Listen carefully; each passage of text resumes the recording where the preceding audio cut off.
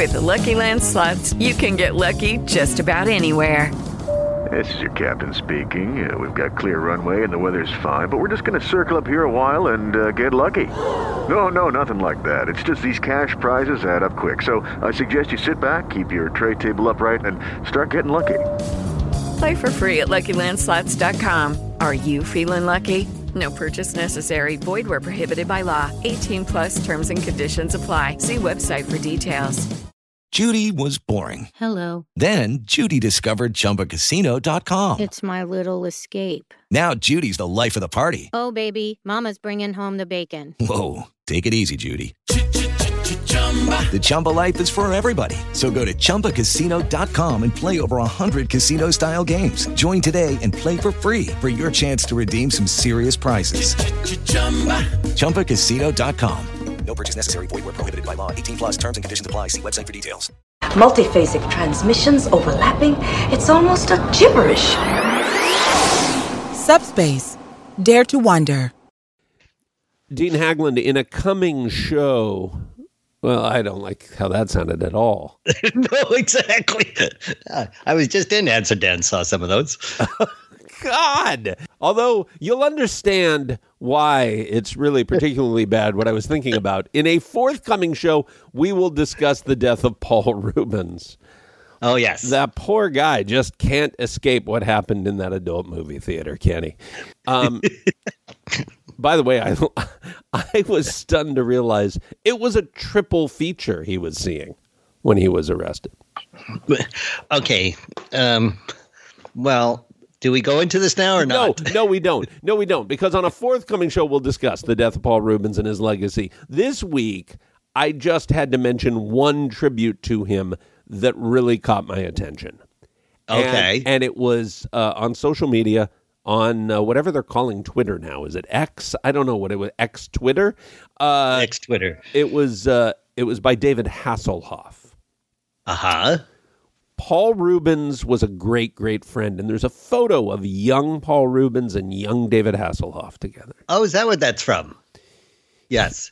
Paul Rubens was a great, great friend. He gave me the Muppets for my birthday and never forgot anyone's birthday from our class. He was in my class at Cal Arts and roommates. He was always kind to me and to everyone. He will be missed. Hashtag Paul Rubens, hashtag Pee Wee Herman. So I ask you, Dean, more surprising, that Paul Rubens died or that David Hasselhoff went to Cal Arts? Both of them are tough, right? Cal Arts is renowned for its, more visual art. I didn't know their performing arts section, but it would make sense. It boggles the mind that Hasselhoff, actor, singer, might also be a visual artist. Wow. Could that be? And now, your Chill Pack Hollywood Hour with Dean Haglund and Phil Lernis.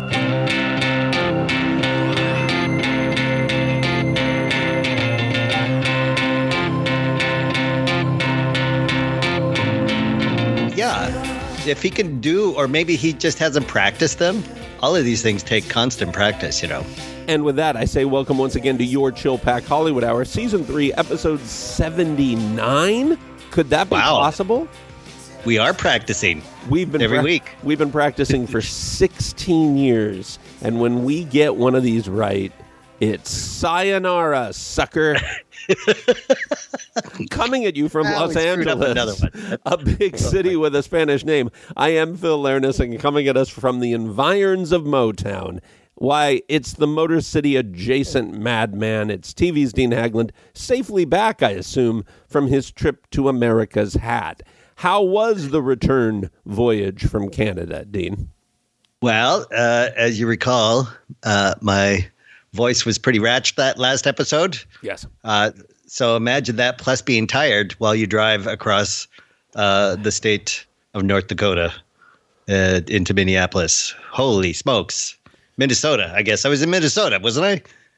I don't somewhere. I don't know. I was not with you, but I will be with you in person in short order there in the environs of Motown, will I not? Well, that'll be exciting. How will we record a show here? I don't know. We'll have to. I don't have any recording devices at all. Oh, my goodness. But yes, you have sent a list of everything you want to do in this magical city, and we'll endeavor to do some of them. We don't have to do it all. We can have it all, but we don't have to do it all.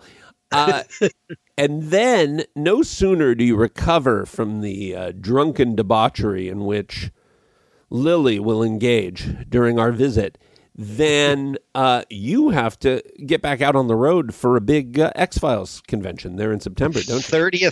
30th anniversary of the beginning of X-Files. It will be this month in Minneapolis. Get your tickets if they're not already sold out. Now, that is in Minnesota, Dean. Yes, Minneapolis, Minnesota. That's correct. Fargo. There's the West Fargo and East Fargo. One's on what's the Minnesota side called? It has its own town name. What are you talking about? I know Minneapolis and St. Paul. That's all I know, man. Okay, sure. But like that, also Fargo and something is the town, and the border goes through it. North Dakota and Minneapolis or Minnesota. Do you know, by the way, speaking of St. Paul, and there's many people apparently on my father's lineage, on his side of the family, that live in the environs of Minnesota, and I've never met them. But St. Paul also is a foundational figure in the history of Malta, where I'll be going in October. I mean, he literally preached there. His ship crashed on the way to Rome to stand trial. His ship crashed. His ship was shipwrecked in Malta, and he spread the word. And it's how Malta became a Christian nation. Look at that. The things you learn. Yeah. I'll be peppering you with such nuggets of historical fascination leading up to my trip, and then no doubt coming away. We'll play a whole game of Malta trivia. Wow! Oh my God! Oh, finally, we will be able to perfect this show. It's all that's been missing. It's all that's been missing. Oh, play along at home. Oh boy. Okay. Hey, Friday. There was a meeting between representatives of the Writers Guild and the Association of Motion Picture and Television Producers. Uh-huh. Big deal, right? You would think. Oh, yeah. And at that meeting, they agreed that they could not resume negotiations. So...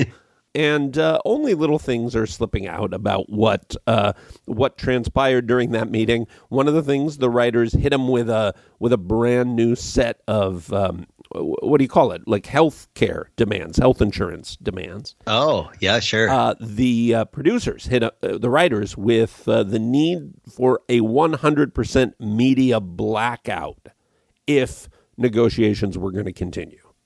Okay. So no reporting on the negotiations. Yeah, exactly. How can we prevent ourselves from coming off as monstrous in public? Let's see. Well, we could stop behaving in a monstrous way. We could stop saying monstrous things. Oh, no, you know what we could do? We could prevent those monstrous things from being reported. Yeah, that seems was easier than not doing monstrous things. And then as they were trying to discuss if negotiations reopened, what those issues of negotiation would be, the representatives of the AMPTP basically said, well, look, we can't agree to anything right now. We have to go back to the bosses and get their agreement, so we can't tell you anything. So why are you here, really? It's really, that would be the next question. So meanwhile, as I've said, right, not only is box office setting records, which helps the likes of the Warner HBO streaming service Max because it allows them to announce the exclusive release date this fall onto its platform of global blockbuster Barbie, which helps their subscriptions. But meanwhile, you have Amazon share price at an all-time high with a huge increase, a 22% increase in ad revenue. Warner Discovery's bottom line has been helped by $100 million since the strike began. Meanwhile, Disney has lost $1 billion because of its content that they've released, like the Indiana Jones and the Haunted Mansion and whatever that last Pixar movie was, Elemental. they've written off $1 billion. Ouch. In this quarter. So none of that makes me think that, again, the media giants are in a hurry to settle anything. Right? Why would they? Well, why would they especially? You would think, well, but don't their families, don't their loved ones need to consume entertainment to lift the burden of a weary, tiring world from their shoulders? No, they don't, because our pal Dean Hagland every week gives suggestions on shows in the archive, in the Pantheon that can be enjoyed. Over the previous weeks, he suggested Toast of London, The Broken Wood Mysteries, Degrassi, which I had to learn not from Dean Hagland, but from my own research, starred Drake. Drake, the most popular musical star in the history of, well, Canada.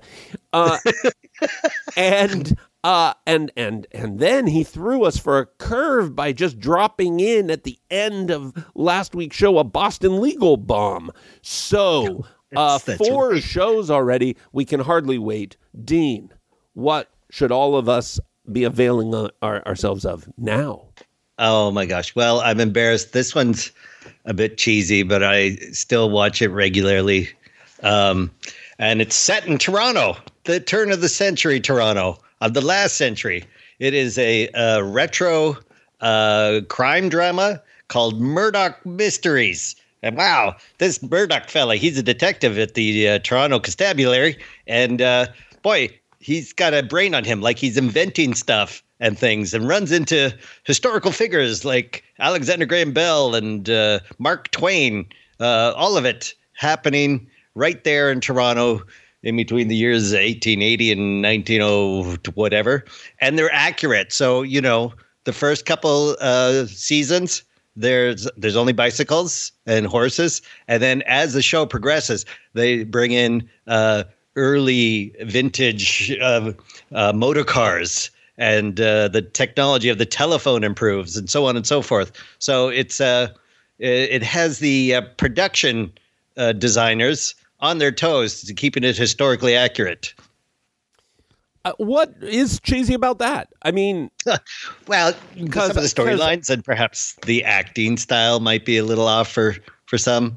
I know some Canadian actors refuse to audition for it because it's a bit, on the. Unless I'm mistaken, you're the same guy that proposed a show that dealt with the triumphs and tragedies and drama of teens with Degrassi. And which also starred Drake. I mean, and now you're saying cheesy? You're right. Well, it seemed Degrassi had a little more serious, somber. I have heard, I know of the Murdoch Mysteries. I can't say I've availed myself of it. I've always kind of thought maybe I should. And now you're actually giving me pause. To see why you haven't start early on, because the history and the storylines build upon one another.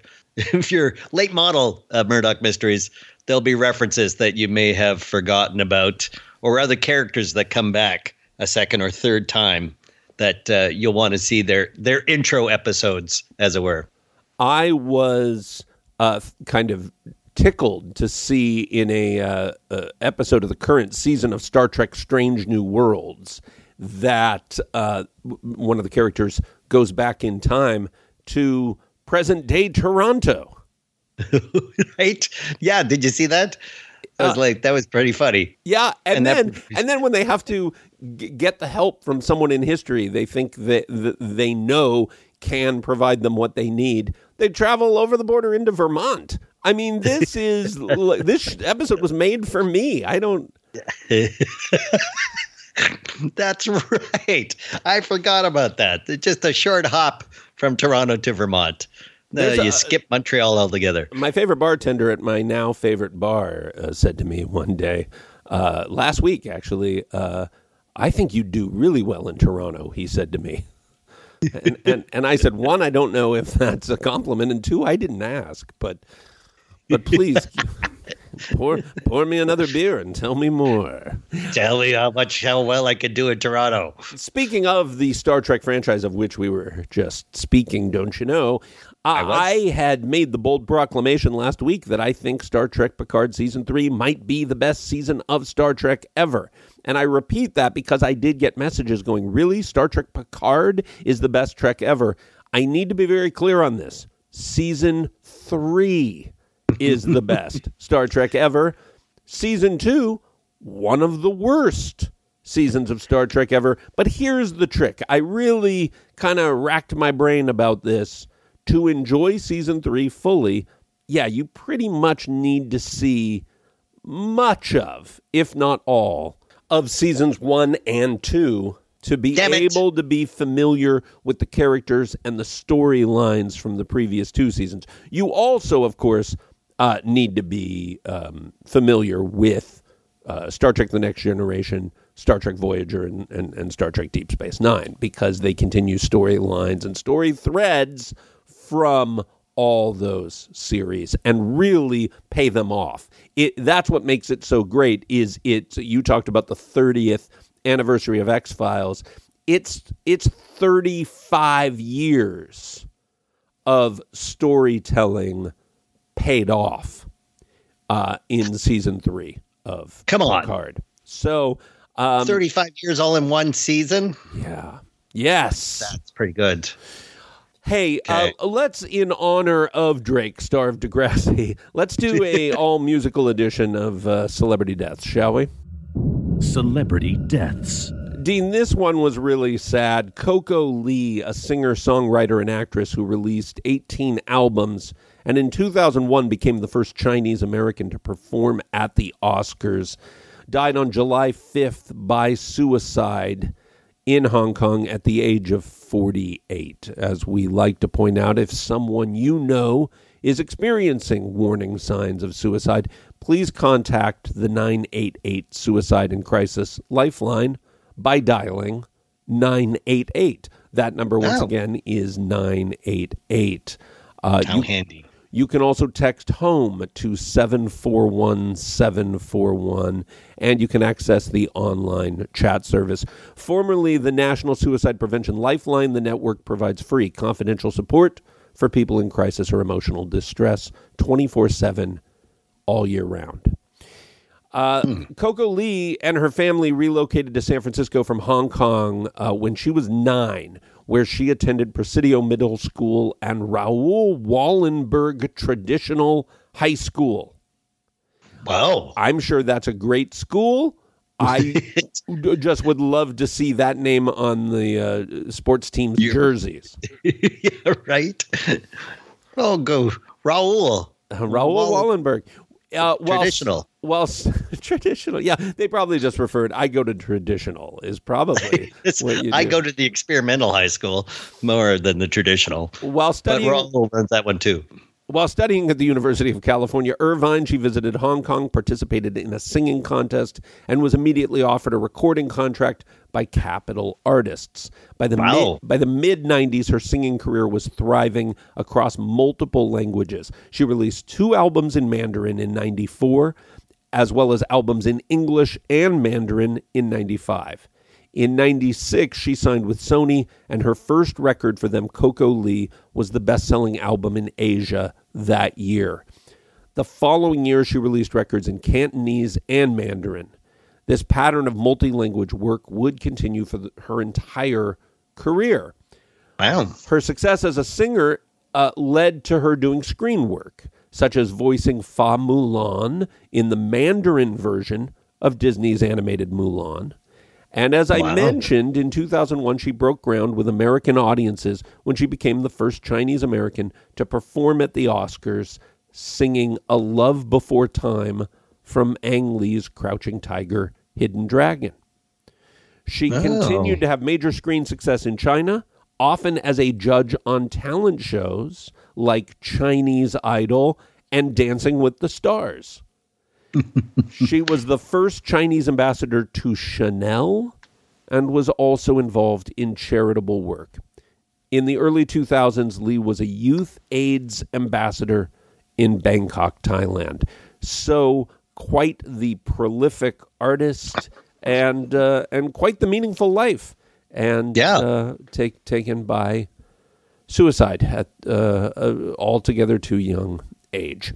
Andy Rourke, who you may not have heard of, Dean, the name might not immediately spring to mind, was the bassist for a band you have heard of, The Smiths. Oh, yeah, of course. Known for their melodic 80s indie rock. He died May 19th in New York City of pancreatic cancer at the age of 59.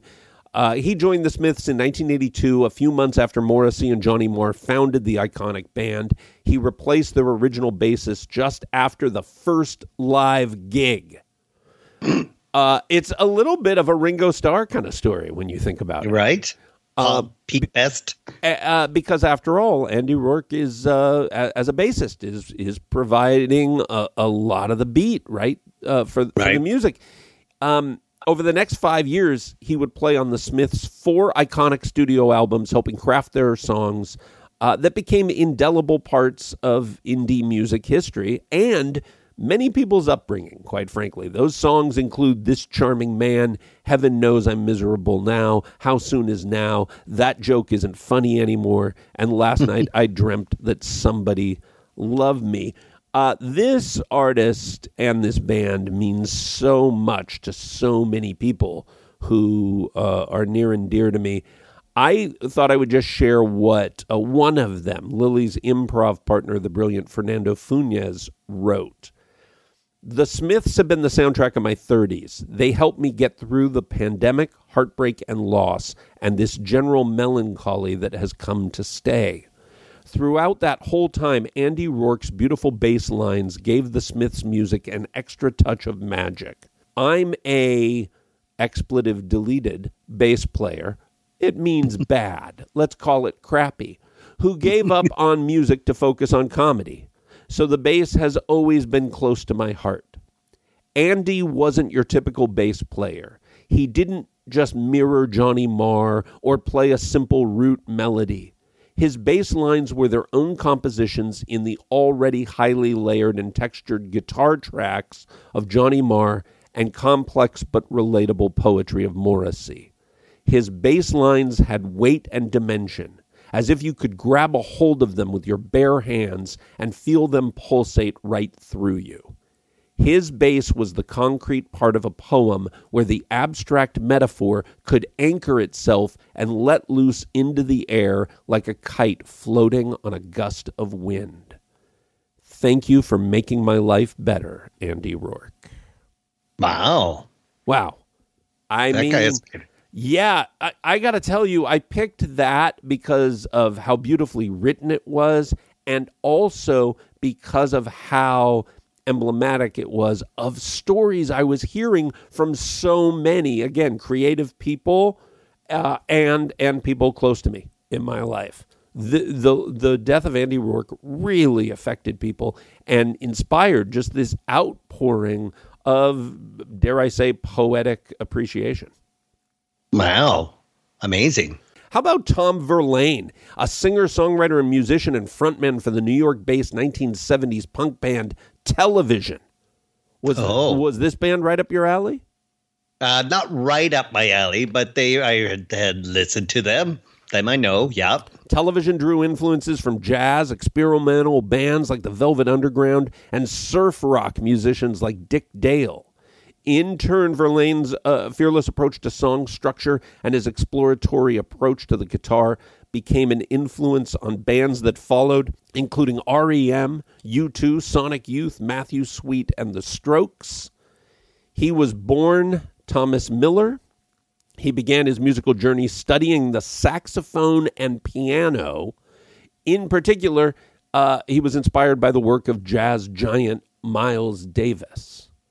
Television's airy and windy compositions were a stark contrast to their peers, such as the Ramones and Blondie.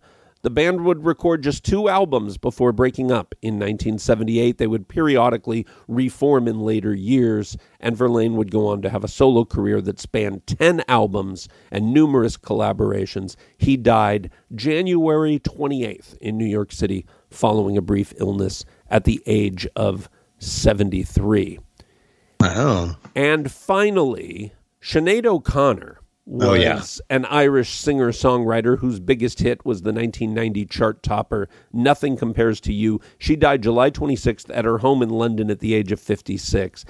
I, of course, knew her. There was no way to be a human being on this planet at a certain point in time and not know, never mind the voice of Sinead O'Connor, but also the look of Sinead O'Connor. Right. She was, as close to household as a rock and roll star could get.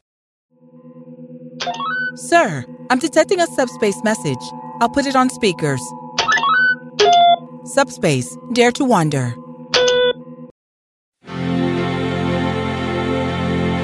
She was born in 1966 in Glenageary, Ireland. She was raised in the Roman Catholic Church. It's been 7 hours and 50 days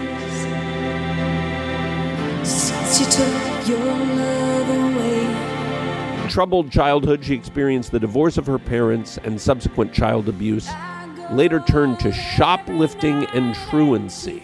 Well, that's what you majored in there in Canada, exactly. wasn't it? And I did them both poorly. It was while she was in a reform home for her bad behavior that she began exploring her musical talent, writing songs and recording a demo tape while still a teenager. She started singing with the band Ton Ton Macoute in the mid-1980s, soon breaking off to pursue a solo career. I can eat my dinner in a fancy restaurant, but nothing, I said nothing can take away this blues, 'cause nothing compares to you. Her debut album, The Lion and the Cobra, was released in 1987 and quickly gained a following both in Ireland and abroad. She was 20 years old and pregnant while recording it, and soon gave birth to her first child, Jake. The songs she created for her debut included Mandinka, a major hit in the UK and a college radio favorite in the US. She performed it on Late Night with David Letterman and later at the 1989 Grammy Awards, where she was nominated for Best Female Rock Vocal Performance. Other singles from The Lion and the Cobra were Troy, another college radio hit, and I Want Your Hands on Me, which was remixed with a rap interlude by MC Lyte and rose to the top of the dance charts. No. And it was more than just her striking music that brought her notice from the time of her solo debut. Her look was as unique as her sound, a delicate frame with large dark eyes and a completely shaved head. I mean, we could be describing me, quite frankly. O'Connor explained in a 2014 interview on Oprah, Where Are They Now?, that she chose to shave her head in direct rebelling against record executives' attempts to style her in the early days of her career. They wanted me to grow my hair really long and wear mini skirts and all that kind of stuff because they reckoned I'd look much prettier. So I went straight around to the barber and shaved the rest of my hair off. There you go. Like, if you didn't like her before, that is pretty darn likable right there. Yeah, it sure is.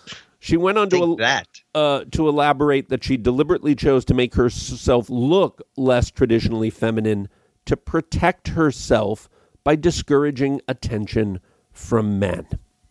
Her confrontational spirit was another aspect of her rise to notoriety. From the beginning, she was vocal about her political views, speaking freely about the issues that were important to her, such as the Irish Republican Army, and, of course, her political involvement would come to a head a few years later at the height of her fame.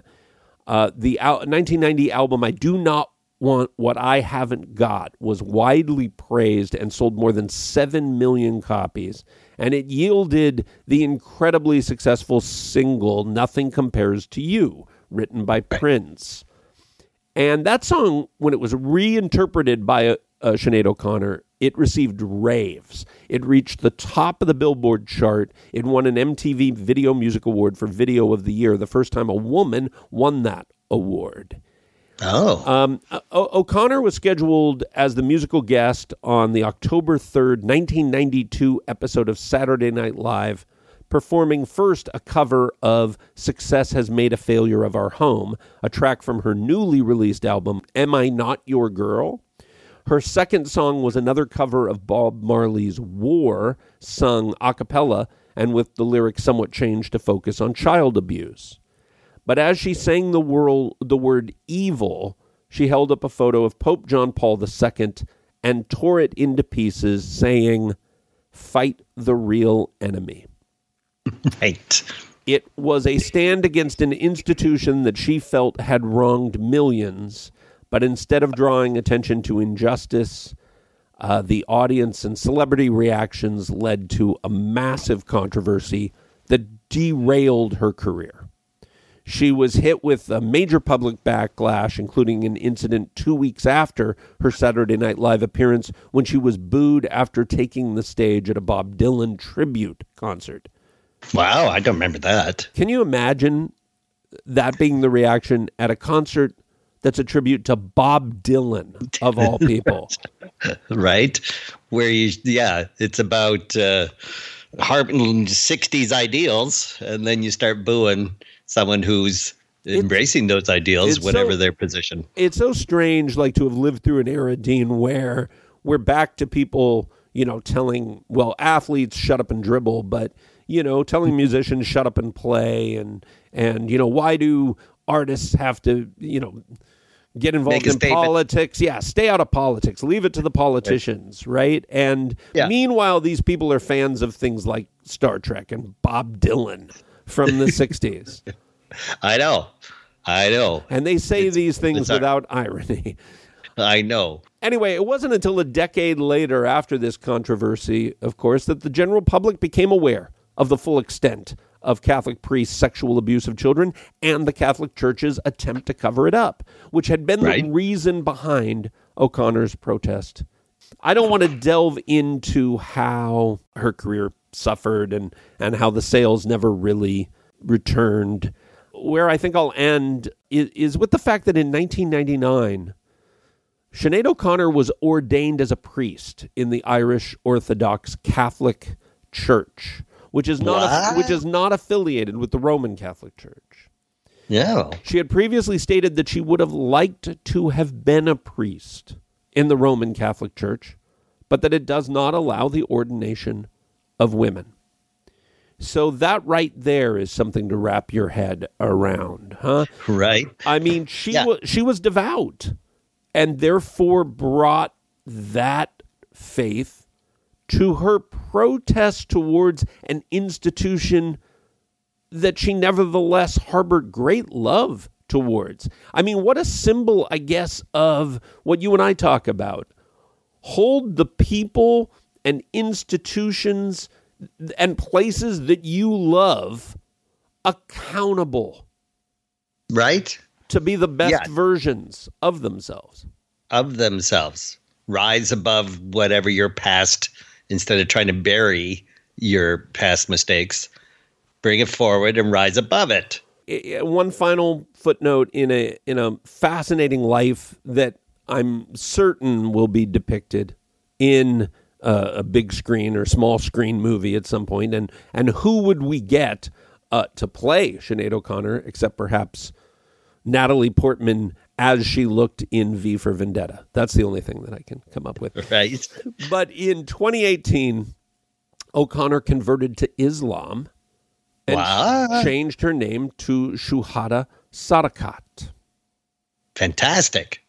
All right. Wow.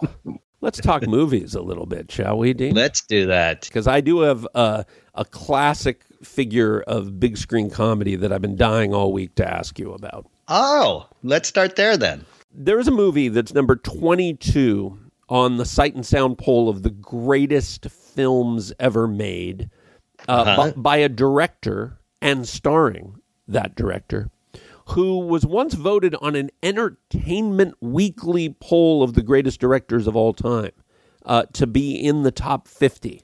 So a foreign language filmmaker in the top 50 on Entertainment Weekly. And shockingly, until this week, despite all that, I had never seen one of this person's films. How is that possible? And this week, I availed myself of 2 of his 6 feature films he directed, both of which he starred in. The first 2 in which he portrayed his beloved character creation of Monsieur Hulot. I saw Jacques Tati's 1953 Monsieur Hulot's Holiday. Yes. And his 1958 Mon Oncle. And my life is different having seen these films. I haven't even watched his avowed masterpiece Playtime yet. Where would you begin in talking about the brilliance of Jacques Tati, who as a performer you see all the mime training, all the stage training that he had for decades.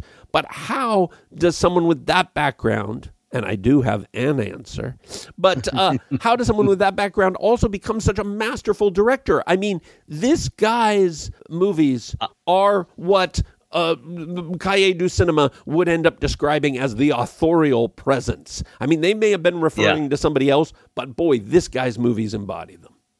Sure. And that's exactly it. I would actually go, as a mime artist, you are aware not only of your body in space, but of the pictures you're creating, right? Think of Man Pulling Rope or Walking Against the Wind or in a plexiglass box. All of those, you are creating a larger picture with your body. So what I always see in Jacques Tati is he knows composition, so how to frame himself within the frame and where to get the biggest laugh versus the contrast between an everyman and the scenery around him.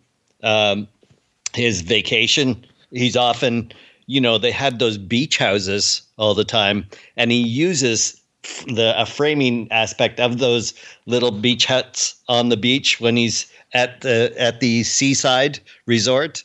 So many brilliant ones. Just him walking up 3 flights of stairs in this prop house where you see at times the stairwell, a balcony, a hallway, and he appears in each one of them slowly, but it's a brilliant static shot where the comedy is taking place inside the frame. That's the sort of thing that you learn in mime training, how you're always aware of what the audience is seeing as you're performing it. And I think that's made him why he's one of the most brilliant directors, is because of that ability of performer-audience connection. That's so fantastic. Right, absolutely. I mean, I don't know if it's equaled except by, here we go, with the Silent Giants. And these movies are largely dialogue-free, the Tati movies. Right. The story, with the exception of maybe a line here or there, is totally independent from needing to be able to hear or even understand the dialogue. Right. So my point is Tati would be right at home in the silent era. However, so much seems to be so beautifully orchestrated around pieces of music that he had picked out in advance. So sound and music matters. But again, I mean, you'd have to go, I think, to Buster Keaton and Charlie Chaplin to find people who matched performing genius with visual genius. And really, for my money, only Keaton in terms of framing them so artistically. Right. Yes. And doing the comedy in camera with a static shot. I think more than anybody, Keaton had that physicality that you would watch that keep your eye entertained as it runs through the frame. You have to have the awareness. You have to tell the cameraman to lock it off and keep running till I've done all my comedy gags I can think of. I don't know how much Jacques Tati improvised. That's a question that I've never researched. But clearly he was detailed in the his choreography, gags and his physical. The choreography, and because it's not just him. I mean, so many people get to be so funny in his movies, often on screen at the same time, because he really used depth. I mean, he used foreground and background and middle ground and side to side, off-camera space. I mean, this guy was playing three-dimensional chess with his comedy. Right. I wanted to see Playtime because it was on the Sight and Sound list, and I said I'm going to watch all of them. But I realized I should avail myself of the earlier Monsieur Hulot films. So I notice that Mon Oncle and the English language version, My Uncle, both playing at the American Cinematheque down the street. Oh, look at that. So in anticipation of seeing that, I decide I'm going to watch Monsieur Hulot's Holiday, which I recorded a few years ago off TCM. So here's how I do it. I watch Monsieur Hulot's Holiday, and then 2 days later I go to see Mon Oncle on screen, and then I come home, and I immediately watch Mon Oncle again on the small screen, restored by Criterion. And now I'm going back and watching Holiday again. Like, before I even get to Playtime, I want to, like, squeeze so much out of these movies. Monsieur Hulot's Holiday, a black and white, so simple. And here's the weird thing. It's both the first and last a Monsieur Hulot movie, because its release date is 1953/1978. Because in 1978, Tati doesn't only restore it, he changes it. He re-edits it and goes back and films new stuff in 1978 in black and white in 133. And changes gags that he realized should be paid off better, including a big reference to Jaws, which was such a big global hit in 75. And it's seamless. You can't tell what's new in that film. And that's the version that survives. Because indeed, he said, now I've finally finished the movie. Wow. It was the author's decision. So it's 1953/1978, Monsieur Hulot's Holiday. And then Mon Oncle, his first color film. And the color is so wonderful. And the distinctions between the colors and the sort of crumbling ancient streets in the neighborhood where Monsieur Hulot lives versus the modern, new suburban area where his nephew lives. Wow. It's just, it uses color so effectively to, again, make commentary. And Mon Oncle, it's so funny because it was so rejected by the cultural elites in France at the time of its release because of how anti-consumerist it was seen as being. And then it turns out the consumers that buy movie tickets made it an unprecedented hit. And so the cultural elite said, oh, it's a work of art. Well, it's also, shockingly, for as simple of comedies as he does, there is a lot of sociological and finger wagging at modern society over and over. When you see Playtime and Traffic, which was done in 71. His final as Monsieur Hulot, the fourth one. Yeah. There is thoughts to overcrowding, pollution. Oh my gosh, the cubicle scene in Playtime where everybody's stuck in seemingly doorless cubicles, like square boxes. It is terrifying, some of the imagery in that one, as well as gently humorous. So it's an incredible that's contrast. The thing, the gentleness, even with the criticisms, the implied and direct indictments of aspects of life, there's a gentleness.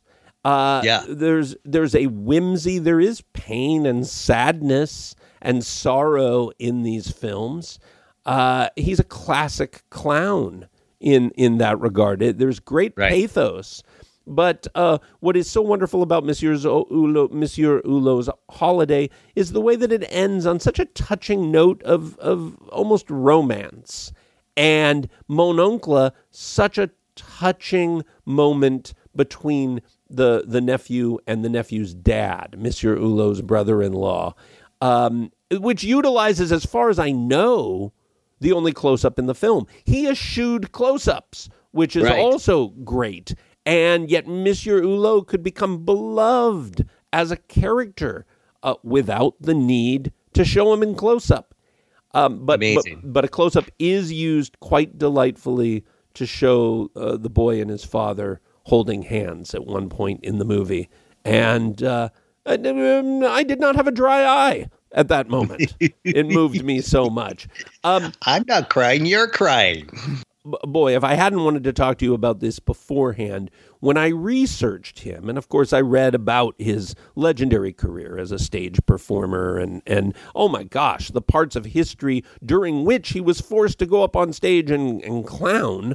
I mean, during occupations, during wars, during global financial crises, making people laugh under those circumstances while maintaining this maybe world-weary, but ultimately gentle whimsy. That's remarkable in and of itself. Yeah. But this question about framing, oh my goodness, to read about his background, to delve into his history, which contains so many colorful figures, but one in particular, his mother's father, so his grandfather on his mother's side, who was best pals with Van Gogh, and whose most important client was Toulouse-Lautrec. What? Because what did his grandfather on his mother's side do?